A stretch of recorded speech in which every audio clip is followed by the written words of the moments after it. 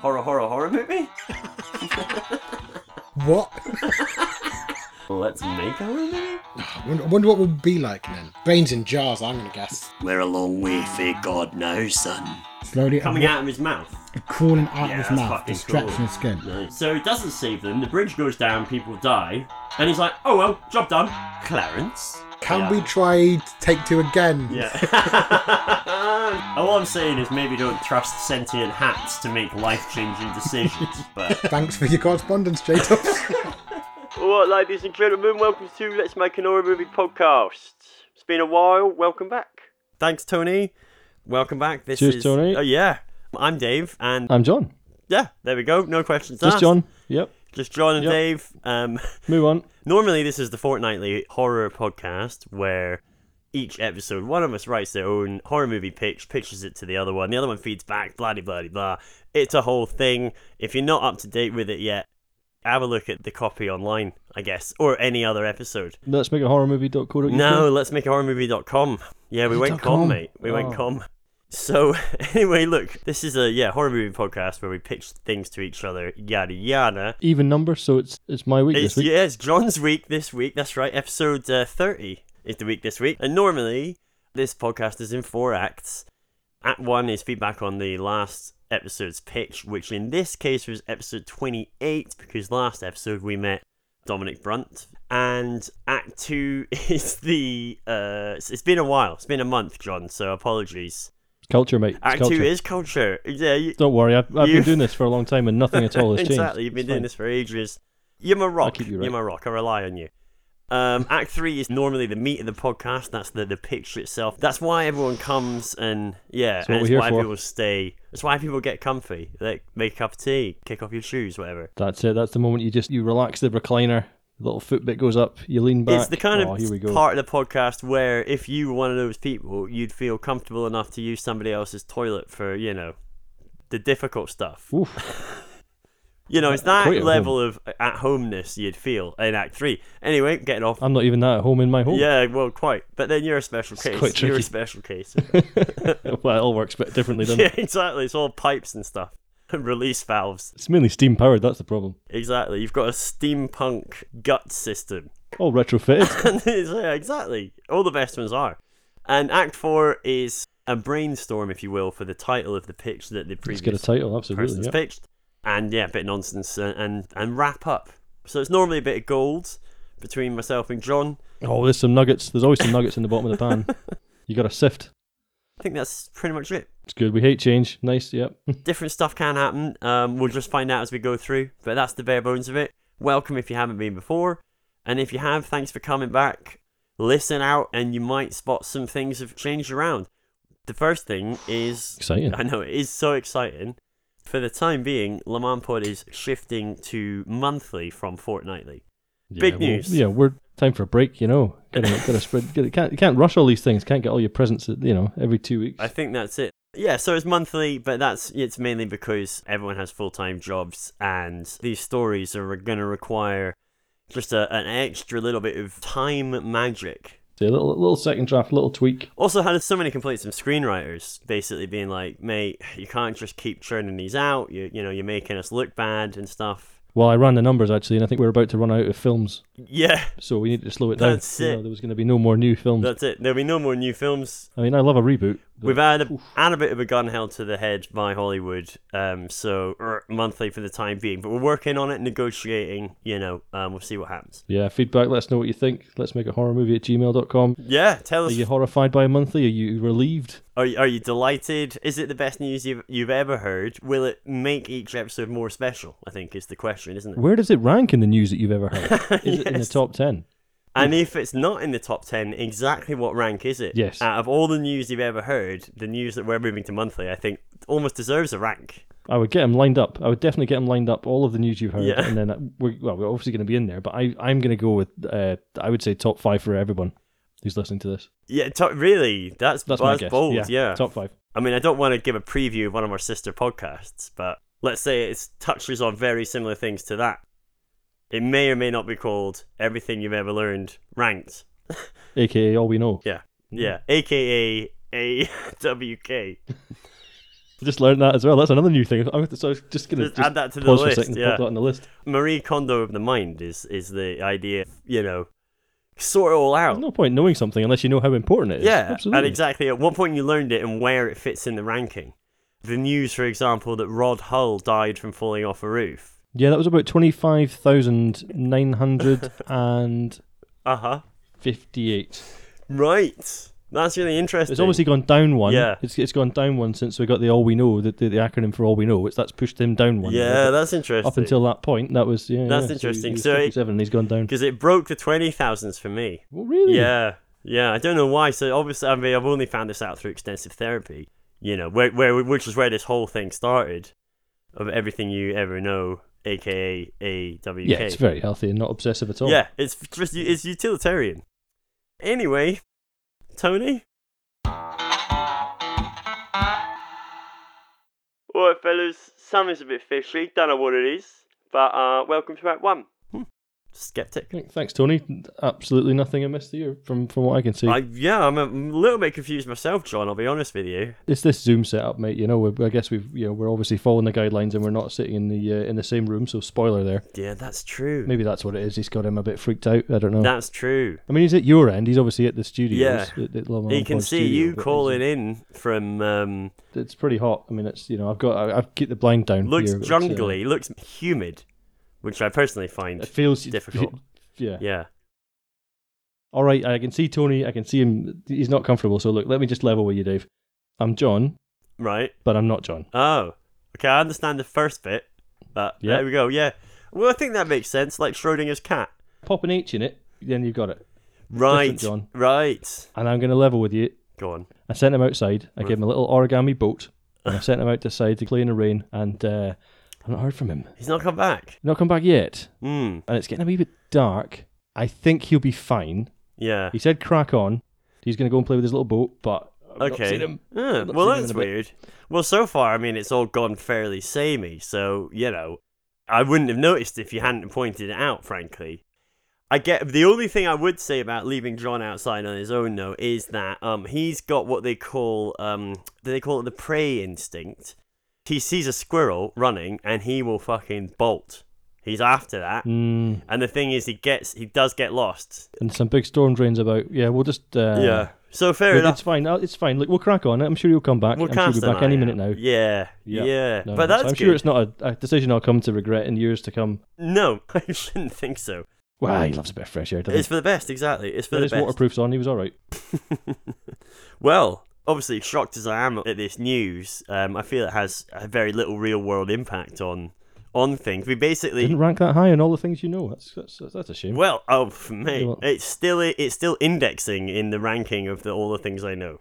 It'll take some time to run the numbers. Yeah, exactly. We'll just crack on, shall My we? brain's only got the power of 2 cores, so it's only using 2 cores to run those numbers, and that's millions of lines of data it's got to run through. So it's Yeah. indexing, but it's a bit like a Mac using Excel. You want to try running this steampunk gut system? I tell you what, it takes up quite a lot of processing power on its own. Yeah, to be honest, it looks like Surprisingly it does. computationally heavy. It looks like it does. I mean, It's these extensions. and this is why you're in Borneo, isn't it? It's because of like off the books stuff. It all looks like a bit Dr. Moreau. Well, around. you're not getting this done on the NHS, are you, no, mate? no. Well, look, this is Act 1, John. You heard me introduce the show. You don't need me to tell you what Act 1 is again, I suppose. No, let's crack on, mate. But let's read it. We've got some John didn't leave me any feedback here. He's not left me anything on the desk here to pick up, I'm afraid. So I guess it'd be over to you, see if you got anything. There's a bloodied handprint on the wall behind you, but No, don't mind that. that's- Don't mind that. Yeah. That'll come right off. Yeah, no, it's It'll okay. come right. A bit of white spirit will get that right out. Yeah, well, lemon juice. Yeah, Amazed. you don't have to spend big money to get good cleaning products. Right, we got feedback, and it's been a while, listeners. So thanks for bearing with us, those that have, and for those that are new, sorry about all this confusion. You're probably thinking, "The fuck is all of this? What the fuck is all of this?" And you'd be Don't worry, right. we'll settle out. Yeah, exactly. It will settle down like. I've got a feeling there's something pretty good and pretty reliable coming up. So anyway, so episode 28, that is, for anyone that's interested, that was Marionette Macabre. So for those of you who did listen, we've got feedback from North of the Wall Scottish correspondent, and Mothman educated, I always forget, J-Dubs. Now I suspect Sounds handsome. Yeah, it sounds so handsome. Is that It just sounds like it from the name. It's just a very handsome. I mean, there's a cracking picture on the website. Yeah. But it does. Sounds rugged. I mean, somehow I worry that this might be the last of these feedback emails we get. So we'll see. This one is entitled Episode 28, But What About the Smell, Dave? So, straight in, solid pitch. Wow, no preamble. Yeah, no jeez. straight in. Solid pitch. A return to the universe of the Fae and a return to the countryside. I have to say I was a little uncomfortable about the lack of any description of the smell of the countryside. I really find smell-free cinema a difficult experience. So, probably It's a valid point. it is a valid point, and prior John PJ pitched an idea. OJ? Original John. OJ. Oh, that's better, yeah. OJ. That's not a pair of initials that can go wrong. Yeah, exactly. Safe. So OJ, he did a pitch, I guess probably episode 27, where he basically kept talking about the smell of the countryside to a sort of absurd level, given that it was both an audio and a visual medium, but not an olfactory. It seemed a bit fixated. Mm. Oh, olfactory, very nice. Is it? Yeah, I think that might be the word. Well, no, you edit this, mate. You just pop in a little explanation. Yeah, there. overdub. I'll just overdub. That's it. I might start overdubbing my kind of rubbish layman terms. I'll sit and go through the edit with a thesaurus or a thesaurus. Write in, tell us which it is. I just overdub all my words to make me sound really fancy. It's thesaurus. Don't write in. Is it thesaurus or thesaurus though? Maybe write in. Thesaurus. Don't. No. All right, definitely don't write in then. That's one of the things I know, mate. Don't write in. But where does make me angry. Where does it rank? Well, do write in about that. Definitely tell us that. Yeah, write in about your rankings. Anyway, so Dre Dubs goes on to say, I do like the basis of the pitch with a solid background in lore. I was a bit concerned about the practicalities of marketing a house located within a fairy ring. How does the supernatural transaction deal with time-wasting viewers, the marketing teams, or the commissioned home surveys? I'd also note on the house sale... Sounds like he's just moved house. It does. I'd also note on the house sale, selling your cursed gaff is a pretty shitty move. That, I think, is fair. Yeah, I think what he was gunning at there is, why don't you just give it away if you want to get out? Maybe there's a second story there. Maybe that's... maybe that's another pitch, is the sort of the financial particulars around the sale of the house at the beginning of the movie. All the technicalities. And also, don't forget, they were British buyers buying in France. I mean, that's going to come with a whole load of red tape, especially now. And, being France, it's probably not even going to be red tape. It'll be like a funny colour, like light blue. Where's a big good old red tape gun? I prefer the old red tape. Bloody blue tape. Yeah. Yeah, so selling it's a shitty move. You could put it up for a competition prize or something. Why insist on making money out of it? Final point on the sale and the timeline. What on earth happens with the mortgage? Surely when the couple are trapped in the home, the bank must come looking for their cash. Maybe you need to make them winners of a sum of money from the lottery to tie that off. That is a good point. But he's made about 4 points on the same point. I mean, it's a lot. But yeah, it's obviously bit. Stuck in his craw. And I've got to think about the audience here when I'm making these pictures. Well, you don't want them sitting scratching their heads when there's people being marionetted around going, but what about the mortgage payments? I mean, that just takes you right out of it, doesn't it? It does. I don't know how we'd solve that. Like I say, just make them winners of the lottery or something, just make them cash buyers. Easy done. But then you've raised the question of, like, what does the woman trapped in the fairy ring have, like, an open bank account and solicitors? How does that work? Well, even if they have the lump sum of money, how are they giving it to the old woman? Do you know what I mean? Suitcase, yeah, that's right. Write in, for anyone that did listen to that and has ideas on how we solve that conundrum, write in and solve it. Have you got any first-hand experience of selling a cursed house? Yeah, exactly. Have you bought a cursed house? And if so, how did that financial transaction break down? Have you done the conveyancing? Yeah. I agree with John. I'm fascinated about what happens to the exiting occupant potential sequel, ? I left that quite open in the thing, didn't I? So, So we're in a trilogy series now. So we got the transactional part of it. We've got all the financials. Yes. As the sort of backstory. And now we've got the follow-up. Yeah, what'd she do with all the money? How did she get it? Yeah, the middle movie is the horror movie, and then the sort of third one is tying up loose ends, just tying up it's all the Grey Havens, the third movie. That's a whole other book of just ending. A lot of sunsets and boats. Yeah, a lot of goodbyes. Yeah. He wraps up by saying, overall, I'd quite like to see another character introduced in the Clive story. I'll say this is our guy who was looking for the couple, Oh, yeah. wasting his life. You could lean the narrative over to the Clive timeline as we slowly reveal the truth of the unnatural nature of life in the house. He also got to say, I liked John's note on the connection between Clive and Sarah. Also, the odd disappearance of objects. Yeah, like the family thing, like the metal thing, that was good. Yeah, absolutely. Couple of queries. What blocks Clive from finding the house? Oh, good question, J-Dubs. Yeah, it's sort of like the fairies could control who could see and who couldn't see the house. And that was why. Nice. Okay. And so they allowed the house invasion to happen because they wanted to play, they wanted to get Just folk to get more in the victims. circle, exactly.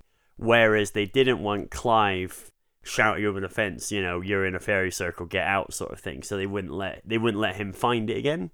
That was my thinking. Only negative note, I'd say that the 3-act structure works to give you tight pacing and story arc. I feel the pictures are moving away from this method a little. Loved it, keep up the good work, peace and love. No more letters, J-Dubs. And that may be more literal. I'll try and stop writing. Yeah, maybe more literal than we think. What a moment. Yeah. Thanks very much, Thanks for your J-Dubs. feedback as always, J-Dubs. Always a pleasure. I'm pretty confident that's all the feedback we had for that episode. Obviously, there was loads I chucked out. A lot of fan mail. Begging letters. People asking. Offers of finance. People asking about You got to filter all branding this stuff advice. out, A mate. lot of branding advice emails. A lot of conveyancing advice. Got a lot of questions around property in rural France. Just none of it's really. I think people think you're onto something. Well, none of it was really appropriate for the feedback section. That's all. But No, fair enough, mate. Best to shut the door on it then. yeah. Tony? You know what then, fellas? Who's this new John then? Welcome to Act 2. Just John, mate. Just John, yeah. Just, pop an H in it, Tony. That's all it is. Name reassignment surgery. OJ's going to be back in a bit, I'm sure. Look, I've seen him go after a chicken in the wild. People couldn't find him for days. He's just staring down a storm drain at the moment, mate. I can see him through the window. Oh, well, that's good. That'll work out fine. Do keep an eye on him. Yeah, Act 2, welcome to the cultural part of the show. This is where John and I talk about a few of the things we might have seen, heard, touched, tasted over the last 4 weeks. Oh, right, okay. I was using my sense of vibration. I'm sure that's a sense. I have done a few things and seen a few things. Oh, good. Yeah. It's going to become abundantly clear when we go through culture. It's slim pickings with me. A lot of the things on my list are DIY. Would I be right in saying, before we start, that you are less au fait with the horror genre than OJ? Well, that's a very gentle way of putting it. For those of you who are the sharper-minded amongst you, who might have made some kind of connection between New John and the correspondent formerly known as J-Dubs, Ooh. yeah, I openly admit that I have no background in horror, no experience in that genre. Safe to say that that's a bit of a fair difference there. Opposites attract, as Paul Abdul would say. We'll have one horror fan, one less horror fan that I will try and create some sort of fandom from. This podcast has always been actively welcoming of non-horror fans, so... And those non-horror fans will now have someone to ask those sort of basic non-horror patronising type questions. Yeah. When did you first learn? Why did it end sadly? So that's that out of the way. So let's crack on. We both watched a film this month called Hosts. Hosts, plural. There is another film around at the moment called Host. It's not that one. This is Hosts with a S on the end. It is going to be at Fright Fest this Saturday coming. So that is Saturday the 24th of October. It is showing at Fright Fest on the Saturday night. And then I think it's going to be out on video on demand in January. So either get yourself on Fright Fest. We'll just do that anyway. And then if you want to, watch it again in January. John, as a non-horror person, I wonder maybe you should kick off. Give us your thoughts. Well, it was a bit of a tough one as an opening gambit. This was a pretty tough watch for me. So I felt it was quite slowly paced to begin with in the sort of all the establishing shots and some of the initial scenes, but it felt straight from the off just oppressively scary. Like something horrible is going to happen here. And I don't know if it was the score or if it was the way it was shot or the landscape that it was shot in, or quite what gave it that feeling, or if I'm just sitting there going, oh, I know I'm watching this horror film for something that's a bit out of my comfort zone. But it felt oppressive from the very opening, and it didn't let up. So it got a bit less kind of creepingly oppressive, and then just became, obviously it sparked into quite significant life later on through the act of the film. So it obviously it kind of picked up the pace an awful lot, but it never let up. It was pretty unrelenting as a film. I guess that's a sort of my opening impression of the whole thing. Yeah, nice. To be honest, I'm sure they'll be delighted to hear that. So it is it's actually a directorial debut from Richard Oakes and Adam Leader. British film, and I guess sort of a family drama with a dark deceit at the heart of it, and then there's quite a strong horror element overlaid over that. For a directorial debut, I think it looks incredible. I think it all lent into that oppressive feeling that you kind of felt. Yeah, and, very pared back, nastiness just simmering up under the whole time, For me, I got to hold my hands up a little bit, and it was, some of it just felt a bit baggy, the kind of very long conversations about things that were never sort of developed, but I guess it's all just establishing a character. But we feel like we spent an awful lot of time hearing the couple having a chat at the start, and you just, where did that go? Well, I mean, the couple, in fairness, that were chatting at the start are the main. I guess you can. They're crucial. I think we can say they're the main villains ultimately, can't we? 'Cause I don't think that spoils anything. It'll be interesting to get your take on this. I felt it wasn't a particularly violent film, but the violence that was in it felt very kind of brutal and unflashy, like real life. And it sounds weird to say it, but like real life crime. It was almost like watching Caught on CCTV. And you're like, oh god, that's fucking horrible. Yeah, that's actually real. A person. That's actually happened to. It felt like that. No, I know what you mean. It felt very grounded, very real, very disturbing. And so I'm glad it had that impact on you as well, because I'm thinking, this is what I'm in for. Yeah, no, yeah, but that's good. Look, I think that people that are fans of horror that are listening will now, I think, okay, great, I might go and take a look at that movie, because if it had that impact, if it scared J-Dubs, yeah, exactly. So, great. Okay, well, Host is good. We'll put a pin in that for the minute. The other film we both watched is The Honeymoon Phase by director Philip Carroll. This is out in the US already. And in fact, was at Fright Fest at the end of August. So not the one coming up next week, but the one that's already been. So this is a bit more easy to kind of deal with, because it was a lot more fantastical in the sense that it was it's not set in your own house or anything like that. It's not your neighbours. It's just specifically some people who signed up to something voluntarily. And it's kind of, that took it away from being too relatable, which made it easier for me, I guess. Again, a lot more about it was psychology than gore. For listeners, The Honeymoon Phase, if you haven't already seen it, is a young fresh couple who aren't married end up going into some experiment for married people where these supposed psychologists or whatever are trying to determine what it is that causes the sort of honeymoon period in a relationship and whether that can be maintained and so on. So that's the basic premise. And this young couple end up in a sort of contained house with like no phone signal, and it seems like all the doors are locked and they can't get out, and they've got to. It was a bit uncertain how long they had to stay there, but it seemed to be at least a month, maybe it was a couple 30 of days, months. I think, Oh, was it only 30 days? Yeah. So that's the basic premise, and then stuff starts happening once they're in the house, I guess is what you'd say. I'll tell you what, man, those opening credits and stuff are some pretty beautifully shot stuff. I was really impressed with it. Yeah, I was very impressed as well. This had a sort of slightly more futuristic sci-fi polished edge to it. In it. Yeah, exactly. Holograms and the costumes and stuff, everything very much placed it in an otherworldliness to it, which I thought worked really well. I thought it looked beautiful, and I thought all of the performances were really good too. Actually, I didn't say that about Host, but I thought the performances in Host were great too. But yeah, this one, as you say, like it felt like it was sort of trying to concentrate all of the kind of pressures that modern relationships, I guess, might come into over the course of maybe 20 years, but into kind of 1 month. Yeah. And try to sort of, that felt like what it was aiming at.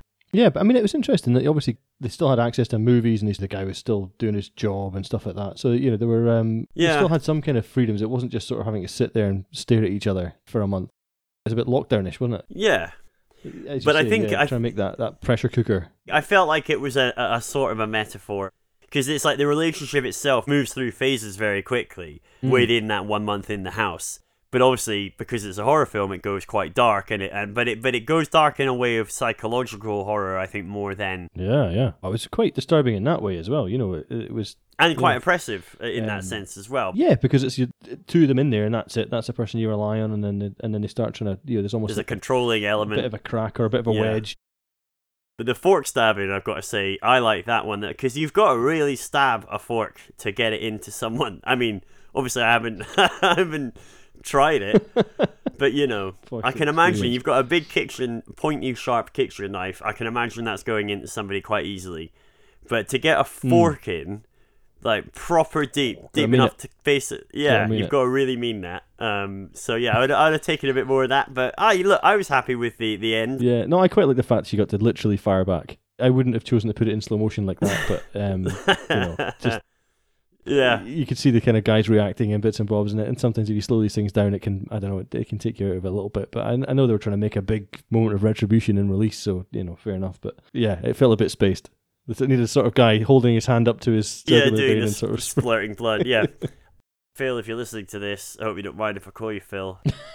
I heard he minds. Really enjoyed the movie, actually. Genuinely, really enjoyed that one. Quite light touch on the horror element, so anyone that is listening that isn't a massive horror fan, I think, well, John, you're better placed than me to say, but I feel like it's a psychological drama, it's a bit sci-fi, but it's not. It ain't Hosts. It's not going to make you jump out of your skin. There's no jump scares, and there's no, overt gore, but it still has the horror element. It still has that horrific idea in it. Yeah. Two good movies. Yeah, I mean, like I say, they're very cinematically put together. Yeah. If you told me it was a big budget picture, I'd have been like, oh my god, that's great. Is that what you do? Yeah, I do that if somebody calls it a picture, then I go into my fast-talking high trousers. Well, ain't you a pocket full of firecrackers? You got a bit sort of 1930s there. Yeah, well, it's the golden era of put them in the picture. Get them in the picture. All right, great. Beautiful. Great couple of pictures there. Moving pictures. Besides that, I'm just going to throw out a couple of things quickly. Just rinsed 2 seasons of The Boys on Amazon. I think I'm probably the last person to the party. It's absolutely cemented Carl Urban in my mind as one of the great he's just one. I love him anyway. He's done so many good things, and he did the last Judge Dredd film, which I thought was really well great. as well. Yeah, exactly. But in this, he is just an absolute joy to watch. Every single time he's on screen, you're just waiting to see what he does. Yeah. And also, as Scottish people, the amount of cunts that they throw into the dialogue is nice, comfortably familiar. Good peppering. Well peppered. I'd say it's a little over seasoned, but it's right. It's perfectly to my taste. But I can imagine, because you know how Americans are about that stuff. I mean, it's like. It's language that you don't use in North America, and yet he's throwing it around. Trying not to use it right now, mate.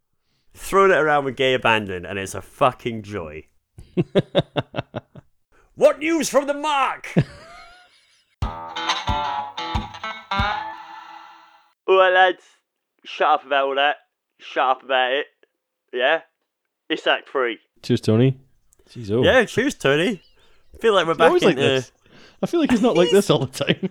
Not always like this, but he's having. I can't tell if he's having fun or if he's just a bit wrong-footed by you having an extra letter in your name and a new accent. Yeah, no, fair enough, mate. Fair enough. I've tried to explain it to him like it is, it's like the Doctor Who regeneration. Yeah, this is just another go. Yeah, you've got all the same memories, but you've got a Scottish accent. So, Act 3, which is where we normally do the pitch of the podcast, John. Yep. How you feeling? What are we looking at? Nervous. Doing my warm-ups. It's all right. Well, look, I'm not a horror fan, but I think I've got a doozy lined up here, mate. I'm excited. Should we just crack straight in? Yeah, let's crack in. Go for it. All right. So, I think we're going to go with a cold open. So, we're going to open on a man. Right. We're going to pull back and reveal that he's lying alone in a hospital bed. Okay. It's going to become apparent to us across the course of that scene that the room's deserted, and he unhooks himself from the wires and starts to walk the corridors, and we can think that the entire hospital's been deserted. And then we're going to cut to central London, but it's absolutely deserted. All right? And it looks like signs of violence. We're going to have a bus on its side. He's going to walk the sort of Westminster Bridge, and there's nobody there. Now we're really freaking out. Would he, by any chance, pause on the bridge and have a sort of look? Just have a look about. Yeah, a bit of a cinematic moment. Yeah, absolutely. Here's the thrust of it, mate. quick zombies. Fuck. Huh? Fuck. Okay, got you. I like it. That is game changing, but Turns out it's a virus. it turns out it's a virus. Cool. So I've got a couple of issues straight off the bat. Well, I've got a lot here, mate. I've got pages of this. You know. It sounds like a rip-off of Day of the Triffids, which also was then ripped off by a rather more famous movie called 28 Days Later. I mean, well, why not go 27 days? I'll do them one more. The virus is quicker. The virus is 1 day quicker. There you go. That's it. So this has been done. Yeah, so... You sure this has been done? Yeah, I'm pretty confident that one's been done. I think let's put a pin in that. You can rewrite that for another time. I'm just going to start scoring through it. I tell you what, let's have an interview instead with Richard Oakes and Adam Leader, co-directors of Hosts, and also Samantha Loxley, who plays Lucy, and Neil Ward, who plays Jack, the two quote-unquote hosts in the film. How does that sound? Yep, I'll take that. That'll do. I'll give you a little bit of time to work on that, and then, we'll come back to it. Enjoy the interview, guys. David, you're like the first English person we've spoken to, I think, so far. Yeah, really? Well, you know, got to do a little bit for English horror podcasts, I guess, or British horror podcasts. So delighted to have you on the show. Hopefully, I'll be a familiar, calming voice in a sea of American accents. But thanks for joining Neil as well. I'm Dave, Richard, Neil, just in case you hadn't heard the podcast or anything. So nice to meet you. Thanks for coming along. That's all right. Really enjoyed the movie. Adam and Richard, you guys co-directed this. Like, that's quite a big deal. I know you guys have worked together before, but can you give us an idea of how did that come about? How did you sort of make the decision to co-direct a film? Well, we're practically married, me and Rich, you know, and like we just gel together really well. Like we just, everything we've ever done together, not only has the outcome been good, I guess, professionally, I think, anyway, and in our opinion, you know, we've always made good stuff for other people, but also we have a hell of a good time in the process of doing that. And we come out with crazy stories and a little bit closer every time, and, you know, and argue occasionally, but then talk about it and get even closer after that. Do you know what I mean? So, like, when it came to this, it's like, nah, like, we're going to do this together because it kind of doesn't feel right. If Rich was to just direct or if I was to just direct, it's like, no, let's do this together. And moving forward, all the next films, let's just do this together. And it just works. It works really well. And we wouldn't have it any other way. Great. I get that. So it's like, do you know what? If you guys are smoking, I'm going to smoke. This is my first podcast that I haven't been drunk on, I think. Nice. Because we've run out of beer. That's a pity. I mean, look, I'm flattered that you've stayed relatively sober, so I'm with you on that one. We're up at like 3:00 later on to get up to go to Sieges for the European premiere. So yeah, in Barcelona. Yeah, I didn't get too drunk, otherwise we won't wake up. Yeah, so the co-directional stuff, did you find that worked a treat? I mean, it sounds like it was quite a melting pot, just a creative melting pot. You guys know each other, you work together well. Did you find that you run into any challenges that you didn't anticipate, or did you have to figure out a way of kind of doing things differently, or did you find that all the prep you'd done and all the shot prep and stuff, did that kind of ease that a bit? I think because the time we did the film in, we had very little time. We shot the whole thing in pretty much 8 days, and then we had a couple of pickup days where we'd kind of run over. So our shot list went completely out the window. Oh, really? Me and Adam planned every shot down to the finest detail, really creative. And then by the time we got shooting, we were ending up mostly on safety shots to try and make sure we've got the story in the can. And we were like, we're not getting everything we need. But, you know, people have still come back and gone, man, this is like really interestingly shot. And it's like, well, that's good to hear, because I feel like we didn't get to do half the things we wanted to in the time that we had. But me and Adam kind of made a system before we went in, because, you know, we love each other on, you know, that kind of professional level and work really well. But when you're in a very stressful environment and wanting to get everything right, and you both have a difference of opinion, which is quite rare for me and Adam, to be honest. Most of the time we're completely on the same wavelength, which is why I think it really works. But sometimes when there's a difference of opinion, it can cause problems, and the last thing you want is getting into an argument on set or anything like that. So we kind of went into it slightly different, and we sectioned it. Because I'm a DOP by trade for other feature films and other people's projects, for other directors, we decided that I would take the DOPing, but also the visual side of the whole film. So like the way the scenes look, the shots, the angles, the blocking of the characters, and we'd work all that out while Adam was we actually didn't see each other much on the shoot until it was like rolling, because he'd be in the garden then going through the scenes with the actors, making sure they know their lines and they're delivered, how he wrote the script, because Adam wrote the script. So we thought that worked really well, because Adam did the script that he would deal with the character side of things, and I'd deal with the visual side of things. And then when we sat together, we kind of worked on the scene together. Do you know what I mean? When we came together to roll, but us on our own, we'd be working on our individual sides, and we wouldn't really be in each other's faces or anything like that.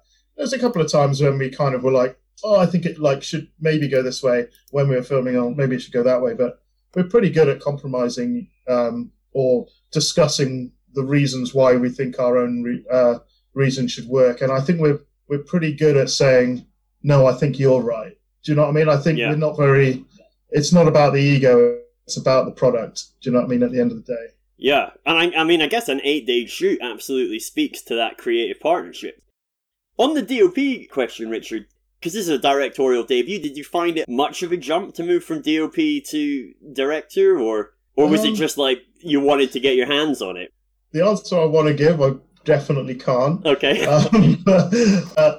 I've been directing music videos for nearly 10 years, so I know the process of running a shoot on my own, and also managing the camera and the lighting setup and being my own gaffer and stuff. I'm kind of used to being a one-man band, so I'm used to wearing a lot of hats, I guess, and kind of dealing with lots of pressure and having to work fast.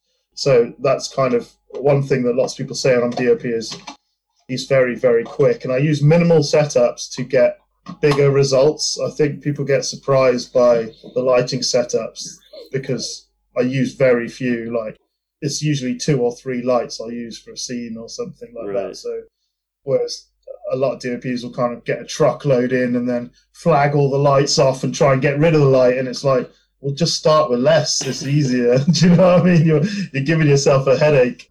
But yeah, I think I had Sean with me as well, who was our gaffer and first AC.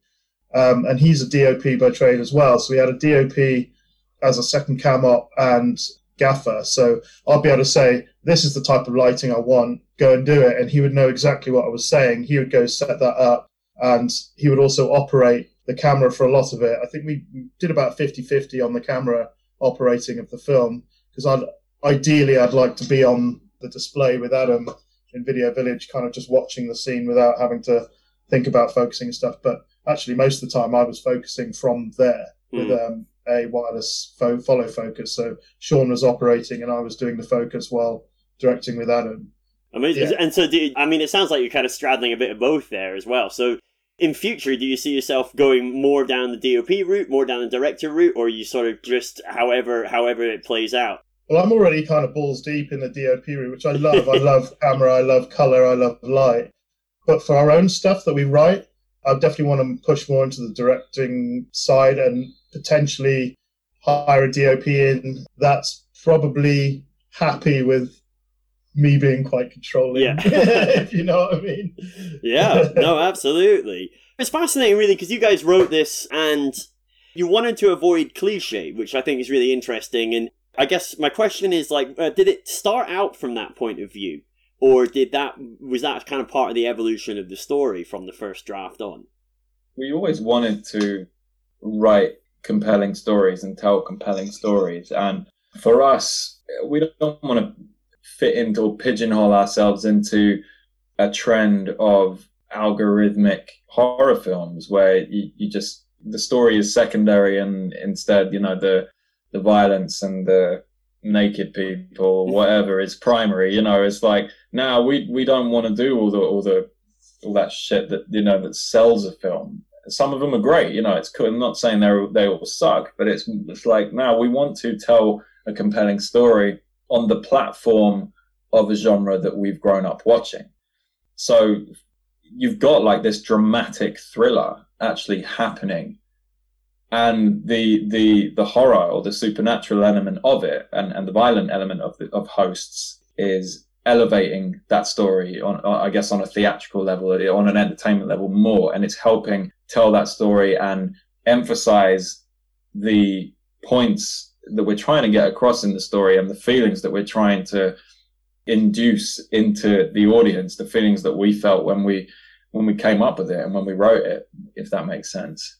Yeah, no, absolutely. Well, you know what? I wanted to touch on it since Jack's here. An 8-day shoot, Jack. What was that like for you? How did that? It feels like it must have been quite a pressurized kind of environment. Do you know what? 8 days for me. I think I've done a couple of other films in the last sort of decade that have been around 8 to 10, maybe 12 days. I think the longest one I did was Two Graves on Netflix, which was, I think I did 12 days for me, but there was about 15, 16 days in total. So I think with the pressure of only having a short amount of time as an actor, there's a pressure for you to perform, which is the sort of pressure that I would experience on stage. So you sort of know your stuff going in, and you know you've got to get the best that you can out of the first few takes. But I mean, even these guys with the restricted time, it was, if it wasn't what they wanted, we would keep going, and then hence it will be, the days were quite long, so we would always want to be there getting the best we can. So for an actor, it's I'm quite used to it for a lot of the indie stuff I've done in the past and some of the sort of bigger budget stuff. But working with these guys, we're all really good friends, so I kind of know these guys and what they sort of want anyway. I've been around sort of like months before we even started shooting, so I kind of knew what Adam and Rich wanted from the character of Jack, obviously with it being so split from average Joe to Evil Joe. Evil Joe. Evil Joe, yeah. There's a camaraderie, and we're doing this because we want to be doing it, not because we're being paid. Right. Even though we were paid. So we were all there because we wanted to be, and we wanted to be involved with what these guys can create and what I've seen them do for the last 3-4 years that I've known them. Yeah. Was it a fun shoot, a fun experience for you? I mean, it's... Do you know what? It is single-handedly, hands down, the best film shoot I've ever been on. Some of the content that we had to shoot for the film is obviously quite close to the bone and quite harrowing to sort of watch. So we have to keep it light. Yeah. we know the script inside out, so we knew certain things that would come in and shoot, and so that these guys were giggling like schoolgirls, whilst everyone else was like, what the hell have I just, what, this is, and these guys are just like, because I think you can get too bogged down in what we were actually shooting if you let it take you over. First day of shooting, me and Adam are in multicolored unicorn onesies, nice. like directing, because we just want to be like, this is, you can be comfortable and you can have a laugh, and it's not strict at all. Well, obviously the strictness comes from everyone's passion to want to get it done. It doesn't come from barking orders or anything like that. There's no kind of hierarchy on the set. Everyone's chipping in, everyone's equal, everyone was paid the same from the top to the bottom, all had the same day rate, because we wanted everyone to be equals on set. And that's kind of quite a thing that we were adamant about doing. Just touching on that with what Rich says, I think as an actor, to be involved in a project that's like that, it sort of grounds you as an actor, because a lot of egos take off in this industry, and people think they're bigger and better than other people. But on this set, no one is higher. We all, like he says, we had the same pay, and we all are there for the want to be doing it. And other sort of films and British films and sort of bigger budget stuff, there's a clear hierarchy of who gets all the money at the end, and then there's sort of people not being paid as much as they should be, or even at all in some cases. So that's something that the boys are massively passionate about. Interestingly, you touched on the violence, and I wanted to ask about that, because the violence seems really real and brutal. And I wondered whether that was a choice in the sense of just juxtaposed against the kind of the possession element. It felt very grounded, the violence. And oftentimes in horror, it might have a sense of style. It might be a bit stylized or a bit fantastical in some way. But this felt like you're there and it felt like you're getting sprayed with brains, you know? Well, here's the thing. Here's the thing about that. That violence is only effective because you feel something for the cast, you feel something for the characters, and we were so adamant on letting that script breathe, getting to know those characters and really understanding them and being able to relate to them in your own way. And that was crucial to us, because you can have a film that's the most violent film of whatever year, you know, and like it can be just constant. And there's so many films like that, but they get forgotten about quite quickly, in my opinion, because someone dies in the first 5 minutes and then you meet someone else and then they die, and like you don't care. But when you care about someone, what's happening to them, however violent it is or it isn't, whatever's happening to them in that negative situation, you care because you've taken that time to get to know them. Does that make sense? Yeah, you know what I mean? Absolutely does. Yeah. Yeah, I think that's it. I think if you took the bit that everyone talks about in this film and you put it at the very beginning with someone you don't know, I don't think people would call it that violent. But people are saying it's like horrifically violent, like people are saying it's the most violent film this year. But I think that's just because of the build-up and the character development. I do think that. I think it changes the effect of it. Yeah. I think you're right. And also it's a situation, it's a very straight domestic situation in that sense, and then to see then such kind of opposite to your expectations is really jarring, but works obviously incredibly well. You're obviously all working in the business for a while, but is there anything, certainly from a sort of a debut feature co-directing as well, is there anything that you kind of feel like you maybe would do differently next time? Is there something that you were like, oh shit, we didn't anticipate this? Lots of things, but I think that's kind of part and parcel of filmmaking. I don't think even on the massive budget films, there's not stuff they have to solve on the fly. I think that's what someone told me before. That's what filmmaking is problem solving. I think that's true. There's not one film I've ever done or music video I've ever done that isn't problem solving on the fly.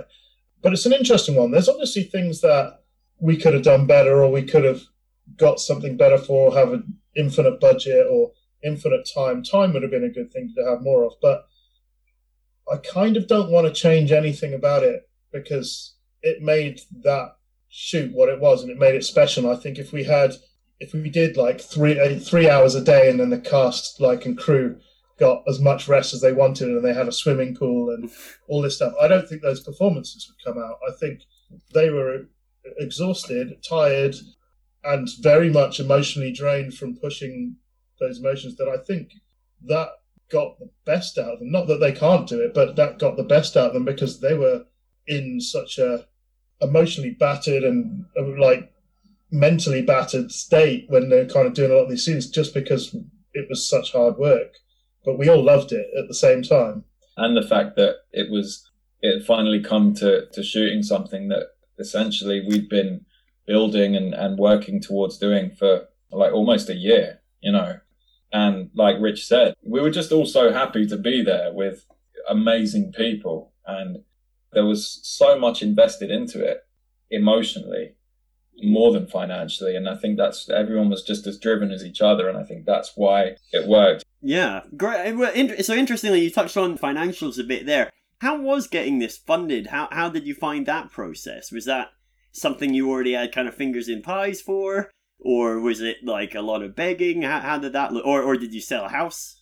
There was no fingers in pies. We're the unknowns of the unknowns in our entirety. But what we did do was, and this wasn't intentional, but we started a YouTube channel talking about cinematography. And but me and Adam, not wanting to do things the way we guess supposed to, we just made it a bit kind of very tongue-in-cheek. So you might get some information that will help you, but most of the time it's just watching it for banter or the comedy of it. But we would teach lessons and stuff, but everything we'd say was just complete garbage. Or, do you know what I mean? It was just not taking itself seriously at all. And you'd get people that want, I guess, proper advice told seriously in the lens chart data and stuff, kicking off in the comments. And we just found it funny because it's like, there's a million YouTube channels you can go to for that information, but you've come and watched ours and then having a go at us for doing what we want to do. And we've kind of always just done what we want to do. We found it funny, and we had like what we called inbox of the week every week, and it would just be taking the mick out of people that just got enraged by what we were doing. And it was just fun. And we got a little bit of a following. We managed to build up 4,000 followers on that, which isn't massive, but for 6 months work, we did that. And then we looked at investors. We had a couple of investors sign up, and then we had Brexit and stuff, and everyone was like, it's a bit too risky to invest in film at the moment. So they kind of pulled out. We were like, what do we do? We were like, could we crowdfund? And it's like, I kind of hate the idea of crowdfunding, buy a pebble that's got my face rubbed on it, and you we'll take that money and then we'll make a film, and then all the proceeds that we get for our film and all the sales goes to us. Thanks. Do you know what I mean? So we were like, we don't like that idea. So what we decided to do was a couple of things. We announced on our channel, did a couple of videos about it, and that we were going to raise money through YouTube. And we did a few lives, and people were, throwing money through that as like the donate button, but that wasn't kind of asked for. They kind of did, which was really nice. But what we offered was something I've not seen personally done before, which is our fans got the opportunity to become proper investors, where if they send us X amount and we had different tiers, you get this amount of points in the film, and you get the back end money that we do. And there's some of our investors are getting more than we are. So it's like crowdfunding, but the people paying for it are getting the most money back out of it. Crowd investing. So it's crowd investing instead of funding, and it's not something we've seen done before. And we quickly raised the budget we needed for the film because people were like, I want some of this. And I trust in you guys because they've seen what we've been doing on the channel, saw that we were capable, even though we did it really stupidly and never took it seriously. But yeah, and they're all paid back now, and they're starting to make profit. Amazing. And do you think you would fund another movie in that way then? I mean, it seems to have worked, frankly. So I think it worked for this because this was, and I don't think I'm allowed to say, but it's a low budget film, money that we didn't have, but equally, not crazy high. But in terms of what we want to be doing next and the projects that we've got written, it's more of a, I guess, substantially higher given the material that we've written. But that all depends on how the meetings that we plan to set up with a few individual investors that have potentially shown interest go. If not, absolutely, why not do it again? Well, I mean, I guess I suppose more avenues might open up, of course, as a consequence of hosts. But I mean, there's people out there. I would invest if I'd known. I would have put money in, and we'd all be laughing in our wealth. How much have you got, man? How much you got? Couple on. No, I could go. A bit of that memorabilia in the back and get quite a bit of Oh, money. exactly. This is just nonsense. You can't have a shed with like a projector and a screen and not fill it with shit. It just happens. You go, I need something for the wall. I know, let's get a massive fucking TIE fighter. Anyway, I wanted to ask you a couple of other things. How did Dark Sky get involved, and has it been a good experience? And the best. It's been the best. They're fantastic, and they share the same vision as we do, and we had our eye on them for quite some time. And I'm going to say it here. I'm going to say this. Neil Ward was the one to actually make that happen for us. The guy's an absolute legend, and it was through someone he knew, and he put him in touch with us and our producer, and that's how we managed to reach them via a recommendation. And nice. Yeah, it's like the swings and roundabouts and the catch-22 of the industry, similar to the actor thing of to get an agent, you need to be in something that's you need to be on TV, but to get on TV, you need to have an agent sort of thing. So it's the same when you come to material. If you're not solicited, if you've not got a sales agent or something like that, or someone that represents you, then you can't just cold call people. But the guys proved that completely wrong. A very good friend of mine, Sam Gittins, who was in Await Further Instructions. And I was at the premiere of that in Leicester Square 2 years back now, and sort of stuck around afterwards, had a beer with Sam and Johnny, and they got in contact with our producers and the guys. And amazing. We sent a screener, and we were worried that they hated it or something, because it took a little while to come back to us. And then we just got this email that was like pages long of why they loved it. This film is great. We love it. We absolutely adore what you've done here. But it was the first distributor that we got quite a few come back to us, but it's the first distributor that just told us why they loved the film. They really understood the film and the art kind of side that we put in, and they understood our decision making, and they get us. They get what we've done here, and that's more important to us than anything else the other distributors are offering. I think because they couldn't go to film markets, so they couldn't go and acquire films where they normally would. So I think they were a lot more open to receiving cold emails, which kind of worked in our favour on that side of things. But on the other side, film festivals have all shut down, so we didn't get into as many film festivals as we wanted to. So it has been swings and roundabouts with it. Yeah. Although you are Saturday night at Fright Fest, which is pretty fucking awesome, frankly. Yeah, dude. Who was the last film? Oh no, there was a couple of screens, wasn't there, on the live one, the actual one in Leicester Square. We were like, dude, that's a big deal. Like, we were the closing film for our channel on the Saturday night, and I'm like, that's pretty big. And then obviously COVID grabbed us by the balls and stopped that. And closed Cineworld down, yeah. Yeah, that's mental. That is mental. Terrible. Look, someone's decided to join us. Hello, someone. I'm Dave. Hi, Dave. Someone is Sam. This is the one that makes everyone's night just the worst night possible in hosts. It's lovely to meet you in person, and I'm glad I'm at a digital distance so that I am. Yeah, I mean, you know what? It's probably best for both of us. Yeah, I'm very killable. Is that a pod racer that I see above your? You've got a TIE fighter, another smaller TIE fighter to make it look like perspective. I just have a massive thumb to make us look in perspective, but jokes, it was a really shit joke. There we go, that's as funny as I get. So it's nice to meet you. I'm sorry that I'm so late joining. I'm laughing. Hey, no, don't worry about it at all. Hey, you're back. Whee. I grew up in the part of Essex that is just past Towie, but still not quite country enough to be considered like rural. So we're kind of just in between. And there was actually a town called Fingring-Hoe. There was no E. It was not fingering. It was Fingring-Hoe. And the thing is, the next village along was called Singleton.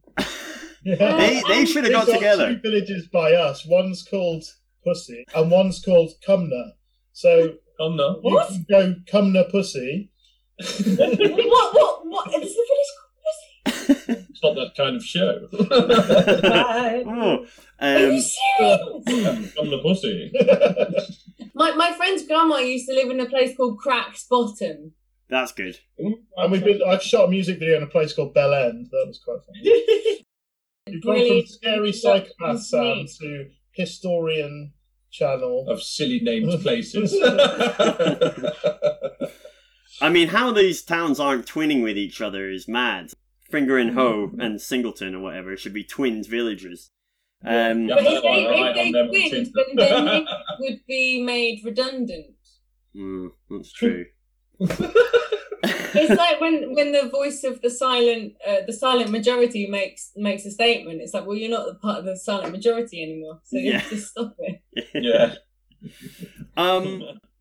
One of the things I wanted to ask you was, and perhaps I shouldn't be asking it, but it's sort of about the subtext or about the sort of secondary themes.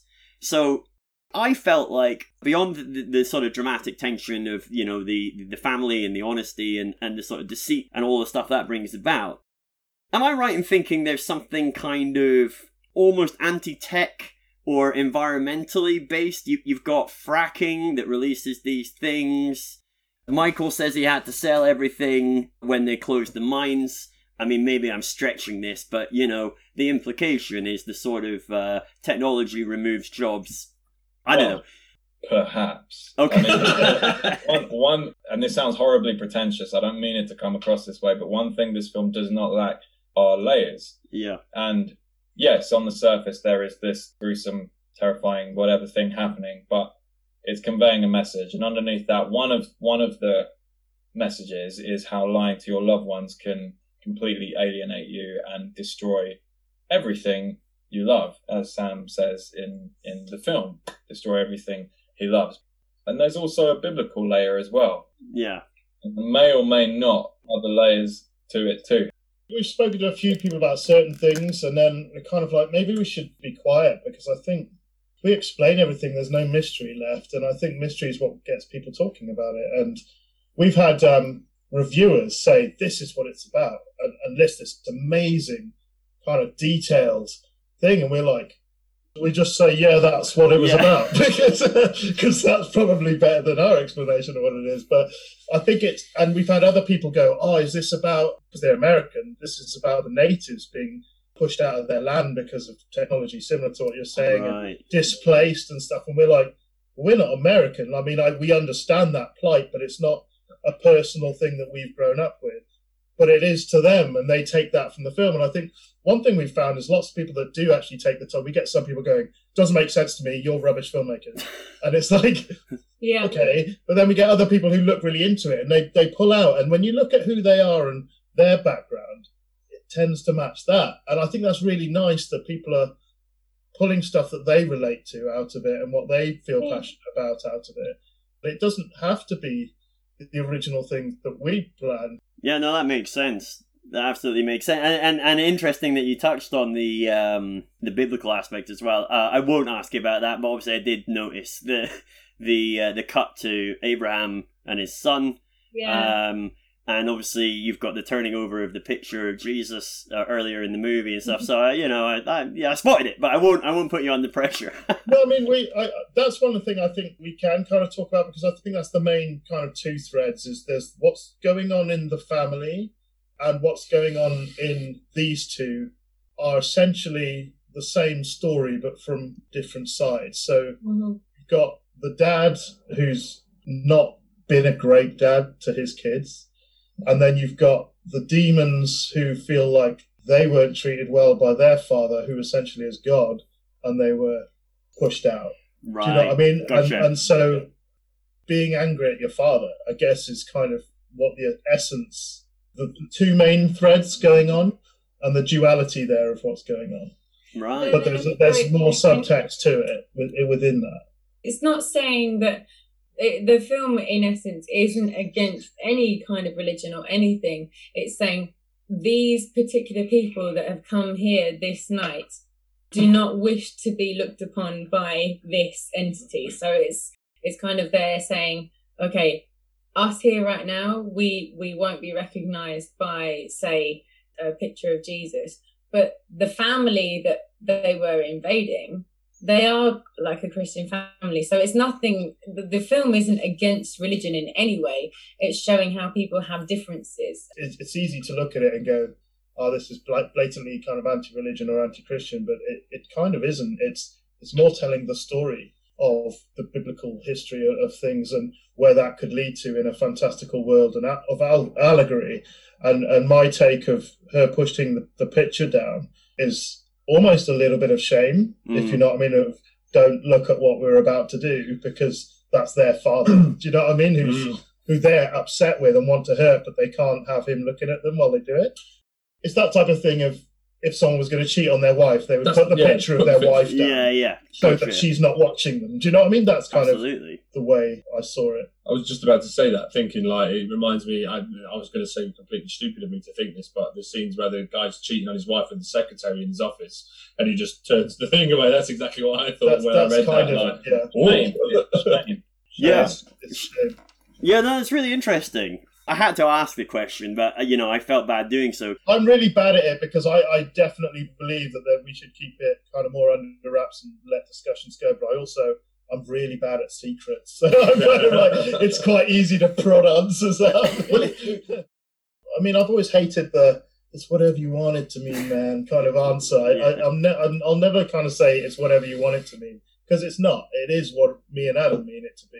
But if you get something else out of that relates to you, then all power to you, and that's great. Do you know what I mean?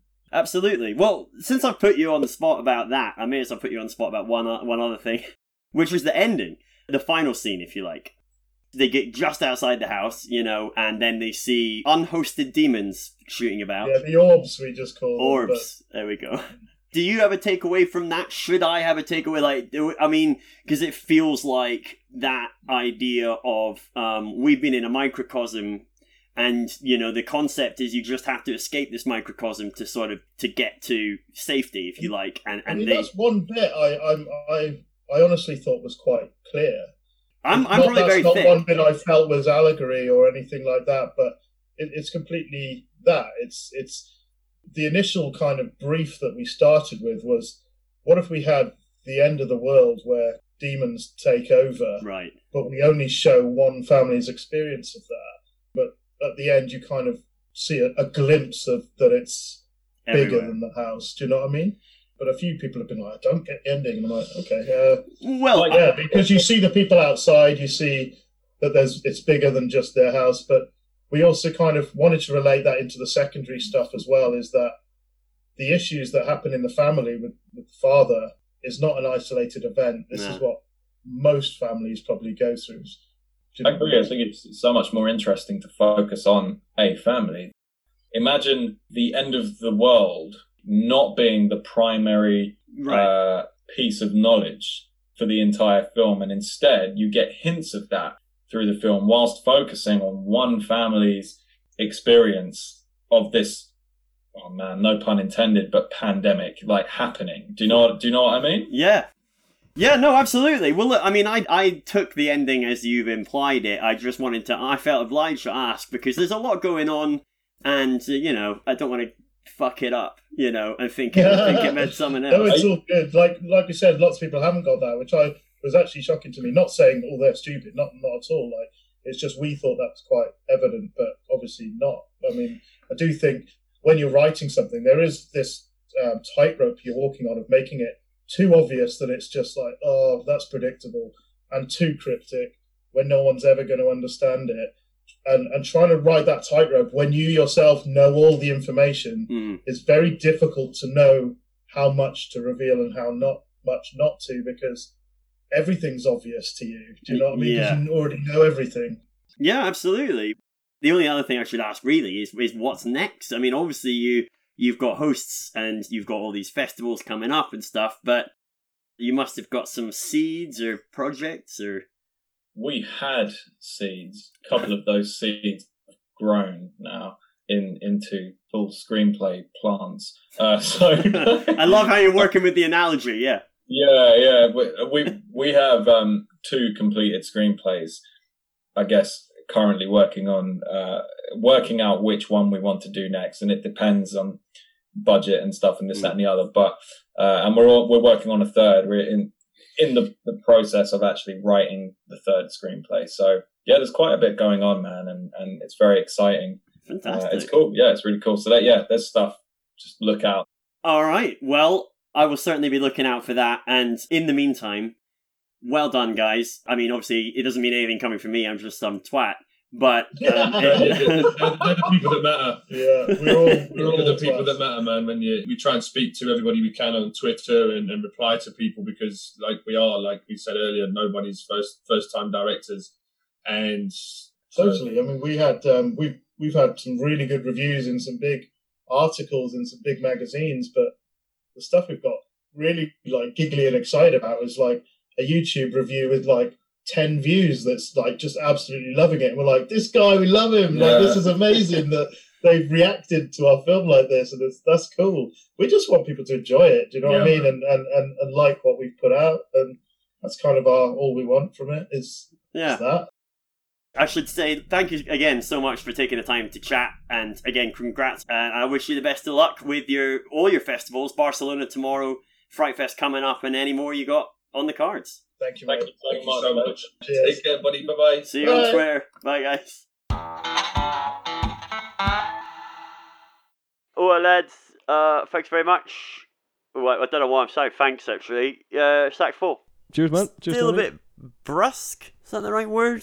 Yeah, I don't know. You sound like someone's thought at the centre of his heart there. I think he's getting used to me. It's warming up, yeah, a little bit textury. It may be nothing to do with you, John. Could be there's any number of variables at play here. I notice he's... Well, I mean, I haven't checked the lunar cycle, so yeah. You're yeah. right. He's drinking a can of Tab Clear. Now, Ooh. exactly. That raises a lot of questions, doesn't it? Raises a It lot does. of questions. That can't be good for you, can it? No, well, quite. And I'm wondering That's if... going to have been around out of date by a long way. So, variable surely. number 1, Tab Clear. So, yeah, we should say again, thanks very much to Richard Oakes, Adam Leader, Neil Ward, and Samantha Loxley for giving us their time the night before they flew off to Stigers Festival in Barcelona. If Hosts sounds like your cup of tea, it is on this Saturday coming at Fright Fest, the 24th. If you haven't got Fright Fest tickets yet, get yourself a Fright Fest ticket and pass. It's fucking worth it. But yeah, thanks again to them. Really lovely to meet them. Lovely guys, and we wish them all the best. Good, man. for- Thank you. Nice of them to give you so much time. Yeah, exactly. Very generous, and wish them all the best for their next projects. Since this is ultimately an interview episode and not a pitch episode, we should probably look at winding it up, mate. Sure thing, buddy. Yeah, that was great. Thanks very much. Well, Great to thanks for listen to. thanks for calling in. Thanks for calling in, mate, from from wherever it is, Bora Bora or somewhere. Yeah, listen, I'm gonna have to go and look for John, mate. I'm a bit worried now. He's completely disappeared from sight, and the light's completely gone now. So I better truck off and go and try and find him. Have a look, but don't worry too much. He's got a great homing instinct. We know he that. does. He does have a great homing instinct. On that note, then, looking ahead, next episode will be around about 4 weeks' time, maybe a little less. Obviously, we will have the countdown timers on the website to let you know. If you have anything you want to talk to us about, send us an email at letsmakeahorrormovie@gmail.com. Otherwise, just try and think of something to do for the next few weeks until the next episode. Yeah, try not to catch COVID and. Yes, definitely Stay try safe. not to catch COVID. I think that's your lot for episode 30, the big 3-0. If you want to send us a 30th anniversary money cake or Mainly money. money bouquet of flowers, just anything that you might... Electronic money over the airwaves. Yeah, exactly. Send it to letsmakeahorrormovie@gmail.com. Oh, I said no more letters. No more letters. I can't accept any of them. Nightmare. We'll be back to a normal episode next time in terms of pictures and stuff, so get ready for that. Feedback if you want on any of the old ones. Rate and review us. Get on iTunes. Yeah, on Get on the iTunes or iTunes. Apple Podcasts. Tell one of your surviving friends. Yeah. Spit the news about Let's Make a Horror Movie podcast into your friend's mouth, your aged loved ones, whoever. Yeah. Kiss Paint it a on your school face mask. child. I'll probably remove the bit where I say kiss a school child. Yeah. Just because What they're would you, Leo? Bit of an issue litigation wise. they're surely the super spreaders at this point, though. Shut up, man. Keep the schools open. Yeah. Yeah. I've not met a parent yet who wants to be in another lockdown. For this week, then, thanks, John, for Thanks very much, Dave. for all you do. Let's make a horror movie, everyone. You can say something. You can say cheerio No. or no. No.